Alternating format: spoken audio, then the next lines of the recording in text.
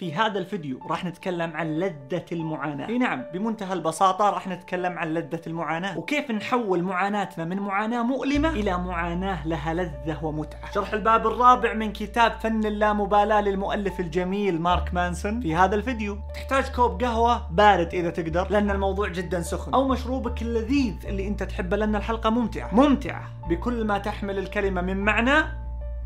ويلا نستمتع.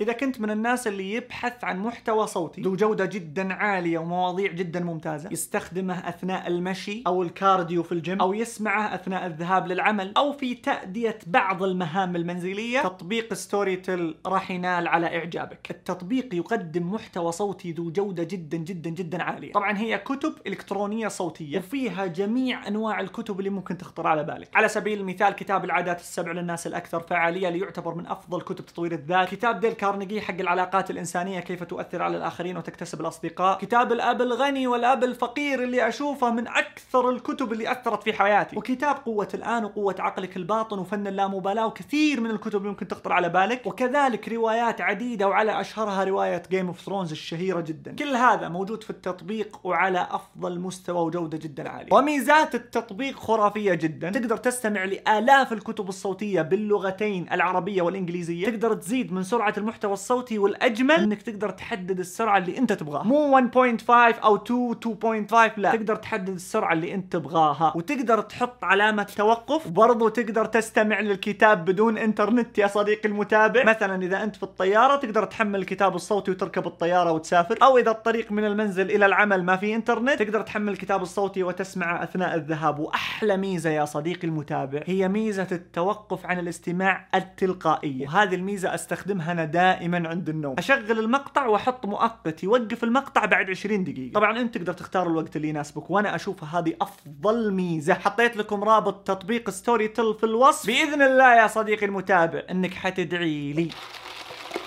مشروب الصيف المفضل جدا بالنسبة لي ايست امريكانو من ستاربكس.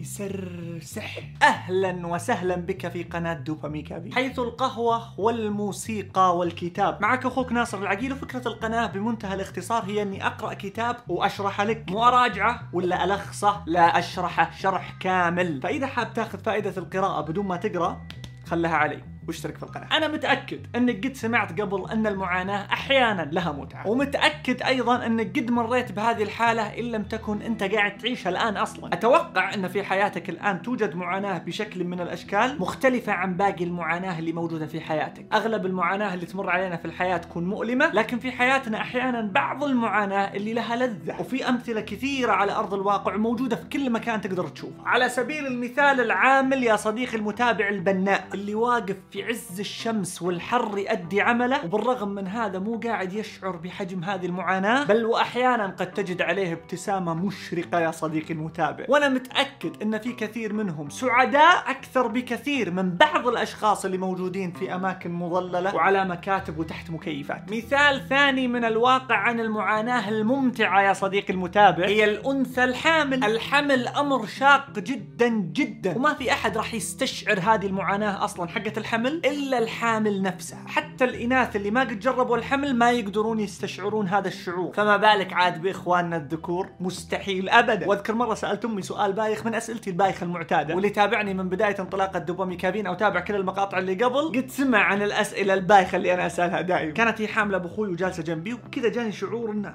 يعني إيش شعور الحمل، فقالت لي في لحظتها شعور صعب يوصف. وبعد كم يوم وبالمصادفة شريت جحة يعني بطيخ ولكن بلهجة أهل نجد. فقالت لي ناصر حاول تشيل الجحة وتظل ماسكها لفترة من الزمن. وفعلا شلت الجحة وقعدت مدة بسيطة كذا، قلت والله الوضع مؤلم صراحة، يعني أنا نقلها بس من السيارة لين داخل المطبخ متعب، فما بالك عاد لو أظل ماسكها فترة كذا. قالت هذا هو شعور الحمل بالضبط. وقتها أدركت أن لا الموضوع جدا مؤلم ومرهق بكل ما تحمل الكلمة من معنى. وبالرغم من هذا هي ما أعطتني من شعور الحمل إلا يمكن أقل من 1%. الشاهد يا صديقي المتابع أن هذه المعاناة من أنواع المعاناة الغير مؤلمة المؤلمة واللي ما يشعر الإنسان بعبء هذه المعاناة. ففي الباب الرابع مارك مانسون حاول يوصل لنا هذه الفكرة ابتداء من قصة الملازم الياباني هيرو أونودا. وتقول القصة يا صديقي المتابع في سنة 1944 أثناء الحرب العالمية الثانية جاءت أوامر مباشرة من القيادة لهذا الملازم اللي يدعى هيرو أونودا، وتقتضي الأوامر أنه ياخذ الكتيبة اللي معاه أو الجنود اللي معاه بعبارة أخرى ويروحون الجزيرة لوبانغ الصغيرة في دولة الفلبين ويحاولون قدر المستطاع أنهم يوقفون الزحف الأمريكي نحو اليابان. وفعلا وصل الملازم أونودا وكتيبته إلى هذه الجزيرة واستقروا هناك بانتظار وصول الجيش الأمريكي. ومع بداية سنة 1945 وصل الجيش الأمريكي إلى جزيرة لوبانغ، ومع أول معركة يا صديقي المتابع استسلم معظم الجنود اليابانيين أو قتلوا باستثناء الملازم أونودا واثنين معاه اللي قدروا يهربون ويتخبون في أدغال جزيرة لوبانغ الفلبينية. وبدأ الملازم الياباني أونودا واثنين اللي معاه يشنون هجمات خاطفة على الجيش الأمريكي، يحاولون يقطعون بعض الإمدادات فيها ويحاولون يقتنصون الجنود الأمريكيين الأفراد ويقضون عليهم. وبعد 6 شهور من هذا الحال يا صديقي المتابع ألقت أمريكا القنبلتين النوويتين على هيروشيما وناكازاكي في اليابان. وبهذا الحدث المأساوي أعلنت إمبراطورية اليابان استسلامها، وبهذا تنتهي الحرب العالمية الثانية وانتهى معاه مشروبي أيضا. العجيب أن الملازم أونودا واثنين اللي معاه لم يعلموا بانتهاء الحرب يا صديقي المتابع، واستمروا في شن الهجمات الخاطفة على الجنود الأمريكيين وعلى بعض المدنيين الفلبينيين مع كامل الأسف، وعايشين في وسط الأدغال على الحشرات والقوارض والحياة الموحشة جدا. طبعا تعاونت الحكومة الأمريكية مع الحكومة اليابانية وألقوا منشورات فيها أخبار انقضاء الحرب على الجزر اللي كان فيها جنود يابانيين مختبئين في الأدغال. والمؤلم أن أونودا واللي معاه لما لقوا المناشير اشتغل المحقق كونان اللي عند أونودا، وأنا أتوقع أني لو كنت مكانه بسوي نفس الشيء. قال هذه خدعة من الجيش الأمريكي ومهمتنا راح تستمر ولن نستسلم أبدا. رفض يا صديقي المتابع أنه يصدق هذه المنشورات واعتقد أنها فخ من الجيش الأمريكي، واستمر أونودا في شن تلك الهجمات والعيش في الحياة الوحشية اللي كان هو عايشها. مرت 5 سنوات تخيل، وتوقفت الحكومة اليابانية والأمريكية من إلقاء هذه المنشورات، بل ومعظم الجنود الأمريكيين يا صديقي المتابع عادوا إلى الوطن. وأونودا واللي معاه لا يزالون يعتقدون أن الحرب قائمة، حتى يقول لك أن سكان جزيرة لوبانغ المساكين حاولوا أنهم يرجعون لحياتهم الطبيعية بس ما قدروا، يبغون يرجعون لحياة الصيد والزراعة والرعي وغيرها. إلا أن أونودا والاثنين اللي معاه جننوهم، يقتلونهم ويسرقون محاصيلهم ويخطفون بعضهم من مؤونتهم وانت ماشي. كارثة والله العظيم كارثة. كيف تقنع أونودا الآن أن الحرب انتهت؟ فاشتكوا سكان لوبانغ لحكومة الفلبين. قامت حكومتهم قالت يلا بنسوي مناشير ثانية، وفعلا سووا مناشير وبدأوا يلقونها على هذه الغابات يحاولون يقنعونهم أن الحرب انتهت. ولا يزال أونودا مصر أنها خدعة أمريكية. وفي سنة 1952 بعد 7 سنوات من انتهاء الحرب العالمية قامت الحكومة اليابانية بمحاولة أخيرة لسحب كل الجنود اللي موجودين في هذه الأدغال، وهذه المرة جابوا صور ورسائل من عوائل الجنود نفسهم، وبرضه أونودا ظل مقتنع أنها خدعة أمريكية. أقول لك مصيبة. واستمر هذا الحال لعدة سنوات زيادة. وفي سنة 1959 قفلت مع سكان جزيرة لوبانغ وقرروا أنهم يحملون السلاح ويقاتلون هالمجنن هذولي. طبعا كان أونودا واثنين اللي معاه تقريبا حفظوا الغابة مضبوط أكثر شوي من سكان الجزيرة الأصليين. ومع القتالات والاشتباكات المستمرة استسلم أحد رفاق أونودا وقتل الآخر. باقي أونودا كبيرهم الذي علمهم السحر تخيل ما استسلم وواصل على هذا الحال والمنوال. وفي سنة 1972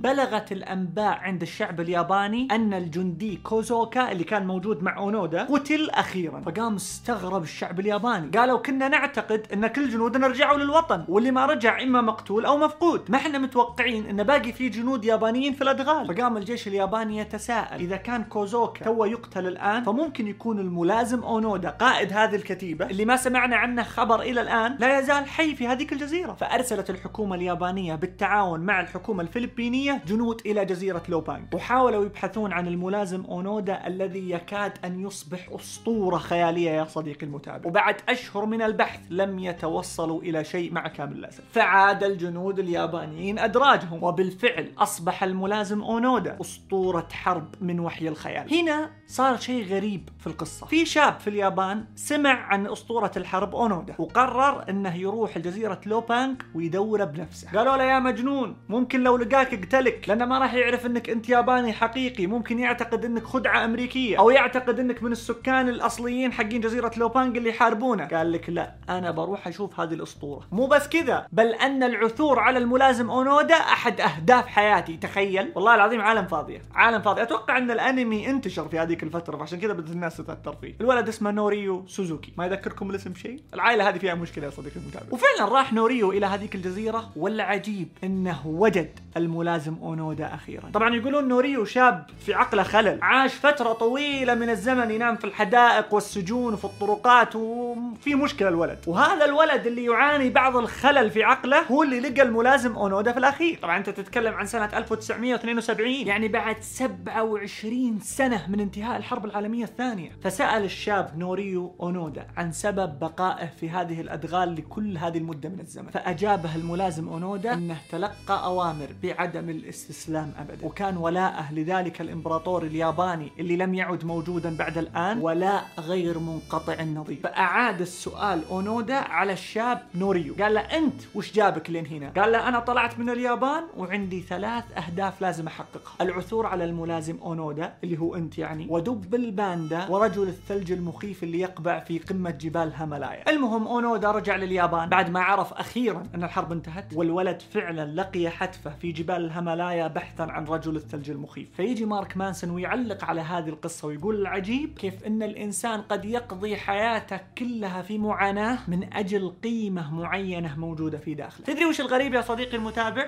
أونودا لما رجع اليابان طلع في لقاءات تلفزيونية يقول لم يندم أبدا عن الفترة الطويلة اللي عاشها في الأدغال، بل وأنه فخور على الفعل اللي هو سواه. وطبعا يقولون هذا الملازم لما رجع اليابان وشاف اليابان تغيرت تغيير جذري، من اليابان الحربية العسكرية اللي كان هدفها كيف توسع إمبراطوريتها، إلى اليابان الكاواي الكيوت اللي كل همها أنمي وما أنمي وسلام وما إلى ذلك وصناعة وغيرها. حتى أنه يقول وين حلم اليابان الحقيقي اللي كان موجود قبل؟ وين الدفاع عن الإمبراطورية؟ وكيف رضت اليابان تستسلم؟ وكيف نسى اليابانيين حلمهم الحقيقي؟ وإيش هذا الجيل اللي طلع لنا أكبر همه أنمي وما إلى ذلك؟ ترى الأنمي فعلا استهداف حكومة يابانية مو بشيء هين. اللي أنت قاعد تشوفه منتشر اليوم هذا كان أحد أهداف الحكومة اليابانية الجديدة اللي جت بعد الحرب العالمية الثانية، أنها تحسن الصورة الوحشية عن اليابان. وعشان كذا في مليارات الدولارات تضخ من الحكومة اليابانية في تسويق الأنمي. طبعا اللي ما يعرف الأنمي أنا أقول ناقص من حياتك الشيء الكثير، بالذات إذا كنت من جيل 1900 وجاي. فالشاهد في القضية يقول لك أن أونودا لما رجع اليابان وشاف الحياة الجديدة بدأ يشعر بالتعاسة. تخيل حياته في الأدغال الوحشية كانت بالنسبة له أكثر نعيما وسعادة من الحياة اللي هو قاعد يعيشها الآن. تعاسة،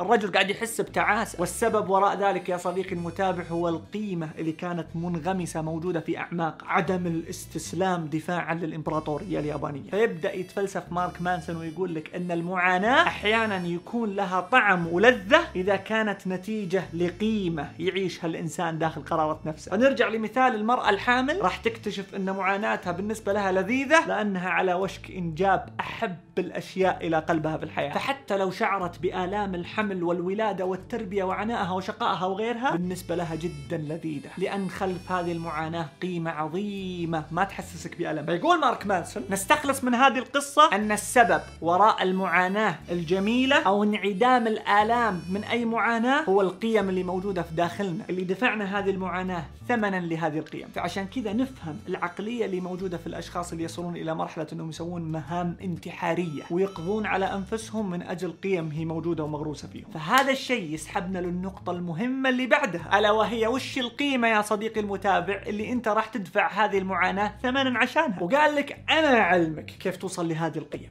يقول مارك مانسون عشان تحول معاناتك إلى معاناة ذات لذة حاول يكون خلف هذه المعاناة توجد قيمة، وعشان توصل للقيم اللي موجودة في أعماقك لازم تتفلسف مثل ما هو قاعد يتفلسف بعض الشيء. فيقولك لازم تستخدم السؤال لماذا. طبعا سؤال لماذا هو السؤال الفلسفي، بوابة الفلسفة يا صديقي المتابع. فحاول تسأل نفسك لماذا في كل شعور وكل ردة فعل أو معاناة موجودة فيك. وقام ضرب مثال جميل جدا، وأنا أشوف أن هذه الجزئية من هذا الكتاب من أجمل الجزئيات اللي قرأتها. قال لك على سبيل المثال، مثال يعني يقول أنا متضايق جدا من أن أخوي مو بقاعد يرد على رسائلي ولا اتصالاتي ومجحف في وصلي بعض الشيء، قاطع من هالكلام يعني. فيقول اسأل نفسك سؤال، لماذا؟ ليش أنت منزعج؟ فيقول ممكن تجاوب نفسك وتقول لأن هذا يدل أن علاقتي معاه أو رابطتي فيه كأخ ما هي جيد. فيقول ارجع واسأل نفسك لماذا تعتقد أن هذا الكلام حقيقي؟ ليش تعتقد أن رابطة علاقتك مع أخوك ما هي جيدة؟ فيقول قد تجاوب نفسك أنه لأنه ما يرد علي وقاطع فيني، هذا دليل أن علاقتي فيه ليست جيدة، وأن علاقة الأخ بالأخو لازم تكون علاقة قوية، وهذا الشيء مو صاير بيني وبين أخوي. يقول لما توصل لهذه التحليلات تكتشف حاجتين، أن عندك قيمة ومقياس. اسمع الكلام هذا خطير وابغاك تركز معي لأنه جميل جدا. عندك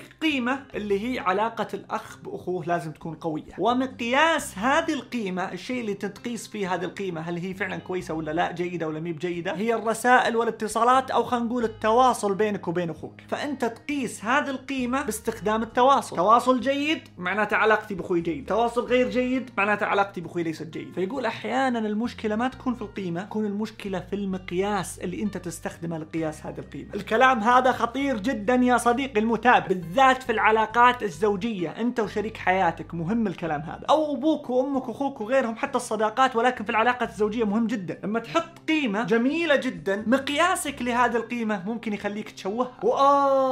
قديش الكلام هذا حقيقي. أنا أعرف بعض أصدقائي اللي أنا أعزهم جدا ويعزوني جدا جدا جدا، يعني فعلا حنا أصدقاء وعلاقتنا قوية بشكل لا يوصف. ألاحظ أحيانا أن أحد أصدقائي استخدم مقياس معين بدأ يقيس فيه صداقتنا، وهذا المقياس لا يعكس صداقتنا بشكل حقيقي. يعني أنا بقول لك شيء، أنا بالنسبة لي مقياس الصداقات عندي المواقف. أنا كناصر المواقف هي مقياس الصداقات، والكلام هذا أقوله من زمان، من عام 2010 بعد ما تخرجت من الثانوي، لأني انصدمت ب90 أو 95% من أصدقائي اللي موجودين في الثانوي. 12 سنة أدرس معاهم، واللحظة اللي تخرجت منها بانت الحقيقة. فعلا بانت الصداقة الحقيقية يا صديقي المتابع، واكتشفت أن أعز الأشخاص اللي كسبت معرفتهم في الثانوي أو في المدرسة 2 من طلاب فصلي وطلاب فصل ثاني، وأعز أصدقائي في الثانوي هو شخص ما تعرفت عليه إلا في آخر 2 من دراستي. واللي خلانا نتمسك في بعض وصداقتنا تكون قوية هي المواقف اللي دارت بيني وبينه، ويعلم الله إني إلى حد الآن ما رديت له من جمايله ولا شيء،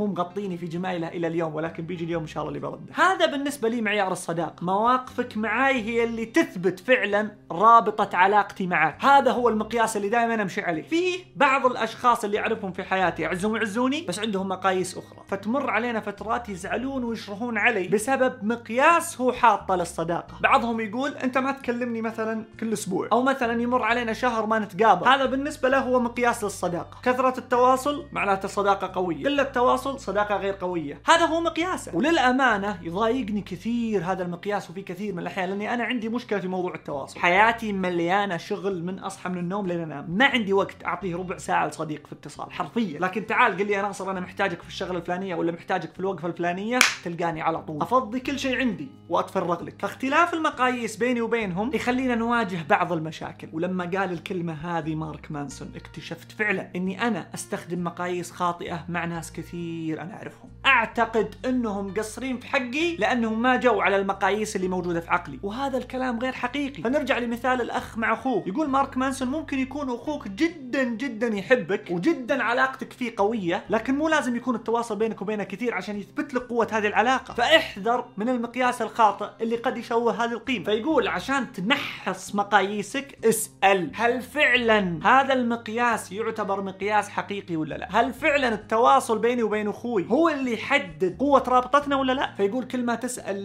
ليش وتبدأ تحلل وتعلل وتدخل داخل نفسك كثير، راح تبدأ توصل لجوهر القيمة الحقيقية وتحاول تنظف المقاييس اللي شوهت هذه القيمة. فهذا أفضل أسلوب لإدراك الذات مثل ما قال مارك مانسون في الكتاب. فعاد يلا عاد أنت شوف العلاقات اللي موجودة حولك، أو شوف الأشياء اللي أنت تسعى من أجلها سواء أهداف أو قيم أو ما إلى ذلك، وحاول تختبر المقاييس اللي أنت تمشي عليها. قد تكتشف في مقاييس خاطئة صححها، وقد تكتشف في مقاييس جيدة استمر عليها. وضرب برضه مثال جميل جدا عن عازف جيتار استخدم مقياس خاطئ لقيمة جيدة. يقول لك كان موجود هذا العازف في فرقة، ولما أوشكت الفرقة أنها توقع أول عقد إصدار ألبوم، تخيلوا الليلة اللي قبلها طردوه من هذه الفرقة وقالوا له آسف يا عازف الجيتار، ولكن كل أعضاء الفرقة أجمعوا على أنهم ما يبغونك معانا في الفرقة وبنجيب عازف جيتار ثاني. فهو يقول انصدم ورجع من نيويورك إلى لوس أنجلوس وهو مذهول جدا. كيف وليش صار كذا وفجأة وش أنا سويت وما إلى ذلك. تحليل يعني مو معقولة كل هذه السنين ومن دون سابق إنذار فجأة ما تبغوني. يقول كان مندمج جدا بعواطفه هذه لين قرر بينه وبين نفسه إنه ينتقم من هذه الفرقة. وكيف ينتقم منها؟ إنه يؤسس هو فرقة تكون ناجحة جدا وأنجح من فرقتهم. وفعلا بدأ في تأسيس هذه الفرقة وجمع فرقة ممتازة جدا، وفعلا بعد فترة وجيزة تمكنت هذه الفرقة من بيع أكثر من 25 مليون ألبوم يا صديقي المتابع. نجاح مبهر فعلا. ولكن مع كامل الأسف الفرقة اللي طردوه باعت أكثر من 180 مليون نسخة حول العالم. بهذا المقياس يعتبر عازف الجيتار فاشل يا صديقي المتابع. وهذا اللي قاله بالضبط في إحدى المقابلات الأخيرة من مسيرته يا صديقي المتابع. قال أنا أعترف أني شخص فاشل وما حققت هدفي. الفرقة تعتبر من أشهر الفرق اللي موجودة في أمريكا، وبالرغم من هذا لأن مقياسه كان بخصوص الفرقة اللي انطرد منها صارت كل النجاحات اللي حققها هذه تعتبر بالنسبة له فشل. هذا مثال قوي للمقاييس اللي قد تشوه كثير من القيم أو من الإنجازات اللي أنت حققتها في حياتك. فينتقل مارك مانسون إلى آخر جزئية في هذا الباب، وهي جزئية جميلة جدا اللي فيها يوضح لنا أنه في قيم جيدة وقيم سيئة. وأعطيك إياها باختصار. قال لك القيم الجيدة واقعية موجودة على أرض الواقع، بناءة للمجتمع وقابلة للسيطرة والتحكم. أما القيم السيئة فهي قد تكون خيالية في معظم الأحيان، هدامة للمجتمع، وهذه الكلمة خطيرة جدا. اسمعوا يا جيلي ويا الجيل اللي بعدي، اسمعوا. قيم هدامة للمجتمع وغير قابلة للسيطرة والتحكم. وبدأ يعطي أمثلة عن القيم الجيدة والسيئة. القيم الجيدة واضح، ما يحتاج أقول لك وش هي يا صديقي المتابع، لكن خلني أركز على القيم السيئة لأنها مهمة جدا. قال لك في بعض الأشخاص قد يضع قيمة غير قابلة للسيطرة، مثل أنه يقول أنا هدف حياتي أني أكون مشهور والناس تتكلم فيني في كل مكان. قال موضوع الشهرة أمره غير مقرون بيدك، شيء ما تقدر تتحكم فيه، هذه قيمة خارجة عن نطاق سيطرتك. إذا عشت طول حياتك حاط هذه القيمة وحاط لها مقاييس، معاناتك ستكون مؤلمة في كثير من الأحيان، لأن شيء مو أنت تتحكم فيه. في المقابل لو خذنا قيمة جيدة مثل الصدق، أنك تكون صادق مع أهلك وأصدقائك ومع أغلب الناس اللي أنت تعيش معهم، وصادق في تعاملاتك ومشاعرك وتعاطيك ومواقفك، هذا شيء أنت تقدر تتحكم فيه. فإذا حققته حتى لو كان فيه معاناة خلف هذه القيمة راح تشعر بالسعادة وراح يكون لها لذة. وأنا أعطيك مثال، في بعض الأشخاص يصل لمرحلة أنه إذا قال الصدق ضر نفسه، وبالرغم من هذا يا صديقي المتابع يقول الصدق حتى لو آذاه ضره، وبالرغم من الألم اللي قد يترتب بعد هذا الصدق إلا أنه يشعر بالسعادة لأن قيمته جميلة جدا، فما راح يشعر بأي ألم يجيه من وراء هذا الصدق. والله العظيم الكلام هذا جميل جميل جميل جميل جميل جميل جميل جدا. معليش انفعلت بس والله العظيم جميل يا ناس، أقسم بالله شيء جميل. شكرا يا الكتاب، والله شكرا. الصدق قيمة واقعية وبناءة للمجتمع وشيء تقدر تتحكم فيه. الشهرة قيمة مين موجودة في يدك، وأحيانا في ناس تحط الشهرة حتى لو كانت هدامة للمجتمع قيمة. وصدقني مثل ما يقول مارك مانسون بالضبط، إذا حطيت قيمة هدامة للمجتمع ستشعر بألم المعاناة اللي راح تترتب عليك من هذه القيمة. هجوم من المجتمع، نبذ من المجتمع، قد تدخل في قضايا قانونية أو عقوبات حكومية، راح تدخل في دوامات مؤلمة جدا، أحيانا هدم هذا المجتمع راح ينعكس عليك. اليوم أنت حاط قيمة هدامة للمجتمع عشان تحقق شهرة، صدقني كل القيم اللي أنت قاعد تحاول تحطمها وتهدمها اليوم ستنعكس عليك في المستقبل. راح يكون عندك شريك حياة، راح يكون عندك أولاد، راح يكون عندك بنات، وإذا ما كان عندك هذا كله، وهذا شيء نادر جدا أن الإنسان ما يتزوج وما يخلف، نادر جدا، ستبوء بحمل أعباء هذه القيمة اللي أنت هدمتها طول حياتك، وراح تدخل نفسك في معاناة مؤلمة مثل ما يقول مارك مانسون. فلذلك كذلك لما تجي تختار قيمة، اختر قيمة واقعية بناءة للمجتمع قابلة للسيطرة والتحكم. ومن هذه القيمة اختر المقياس الصحيح، لأن أحيانا حتى لو كانت القيمة جيدة المقاييس قد تشوه هذه القيمة وبتجيب لك آلام وراء هذه المعاناة. فلما تختار قيمة جيدة ومقاييس جيدة، أي معاناة تعيشها خلف هذه القيم بيكون لها لذة يا صديقي المتابع. فيقول مارك مانسون: راجع قيمك وراجع مقاييسك واختر المعاناة اللي تستحق انك تعيشها طول فترة عمرك. وتذكر دائما الملازم اونودا اللي حط قيمة خلته يعيش اكثر من 30 سنة في ادغال ياكل الحشرات والزواحف وما يقدر حتى يتماشى مع السلام والتقدم الحضاري في دولته بعد ما رجع. كل هذا بسبب قيمة هو حطها. وتذكر عازف الجيتار اللي حط مقياس خاطئ وخلاه يشوف كل نجاحاته عبارة عن فشل. هذه هي خلاصة الباب الرابع يا صديقي المتابع. راجع قيمك او اختر قيم ممتازة، وراجع مقاييسك او اختر المقاييس الممتازة، وبكذا راح تكون قادر على اختيار المعاناة اللي تستحق انك تعيشها وتشعر بلذتها طول حياتك. اذا استفدت من هذا الباب وتعرف ناس ممكن يستفيدون منه، ارسل لهم هذا الفيديو، شاركه معهم في الواتساب وسناب شات وتويتر والانستغرام وكل مكان. واذا عجبتك المجهودات في هذا الفيديو لا تنسى تعطينا لايك، ومثل ما قلت لك في اول فيديو اذا حاب تاخذ فائدة القراءة بدون ما تقرأ اشترك في القناة. انتهت جرعة الدوباميكافين لهذا اليوم يا صديقي المتابع، الى ان القاك الاسبوع القادم باذن الله بجرعة اجمل وافضل. شكرا لحسن الاستماع وشكرا على وقتك الذي لا يقدر بثمن. سلام عليكم.